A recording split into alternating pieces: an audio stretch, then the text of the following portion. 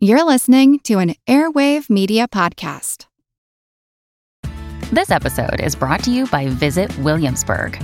In Williamsburg, Virginia, there's never too much of a good thing. Whether you're a foodie, a golfer, a history buff, a shopaholic, an outdoor enthusiast, or a thrill seeker, you'll find what you came for here and more.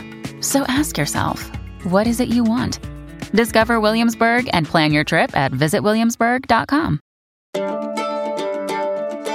Welcome to Art Smart from Who Arted. I'm your host, Kyle Wood. Whether you're an artist or an art lover, I am here to help you be a more thoughtful creator and consumer of the visual arts. I don't know. Does that sound pretentious enough?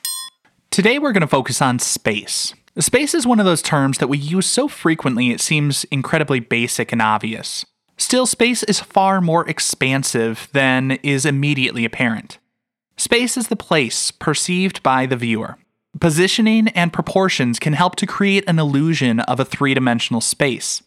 Things closer to the viewer will appear to be larger, and generally they will be positioned farther from the horizon line. Things farther away will look smaller and generally closer to the horizon line. When creating a work in linear perspective, an artist will often use a vanishing point or multiple vanishing points as a guide to create a realistic sense of space. The idea is, if things close to us look big and things farther away look small, the vanishing point is the point where things are so far away, they look so small, they just vanish or disappear from our view. Another way we might think of space is in terms of positive and negative space. I try to be an optimist and focus on the positive. The positive space is what most of us focus on in a work of art. It is the shapes and forms that an artist is creating. The negative space is the space around those shapes and forms. Many modern abstract artists will do things playing around with the positive and negative space in their works. One way of creating figure ground play, or an ambiguous situation where the viewer cannot tell what is in the foreground and what is in the background, is to create shapes that run off the edges of an abstract composition. When shapes are only partially visible and running off the edges, the viewers have less context to determine what is the positive space and what is the negative space. This ambiguity is further enhanced when other elements are missing. When an artist presents flat fields of color without shifts in value or texture or other details, the viewer has less information and their eye can go back and forth between perceiving one thing as positive space and the other as negative space. A famous example of this type of play is the old optical illusion of two white faces in profile, or a black cup or vase. If you're unfamiliar with this classic illusion, you can find it linked in the show notes. Now, there are always different ways that an element might be interpreted, and part of the challenge in art is figuring out how all these elements work in new ways as they're employed in a unique composition. But here's your cheat sheet on space. When we're talking about space in a composition, we often talk about foreground, middle ground, and background.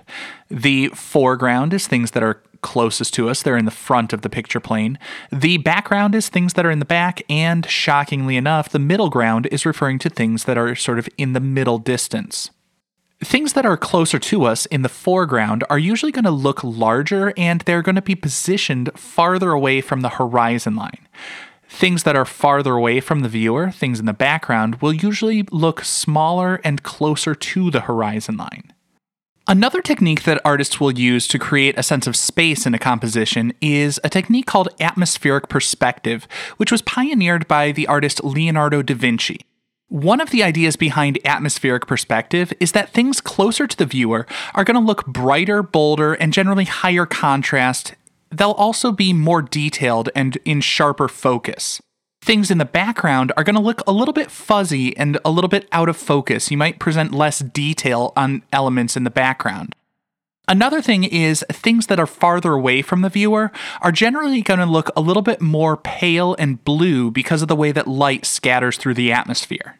Another strategy an artist can use to create a sense of depth is overlapping, having one thing go on top of another. One thing being in front of something else and obscuring our view of something else will help to create a more realistic sense of depth. And remember, every work of art has both the positive space and the negative space.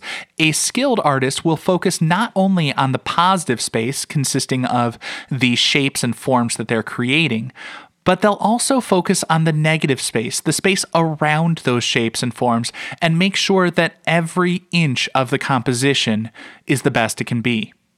Thanks for listening. If you found this tolerable, please do me a favor, follow and rate the show on Spotify or your favorite app. If you'd like to find more, you can check out my other podcast, Who Arted, available for free wherever you listen, and the website whoartedpodcast.com.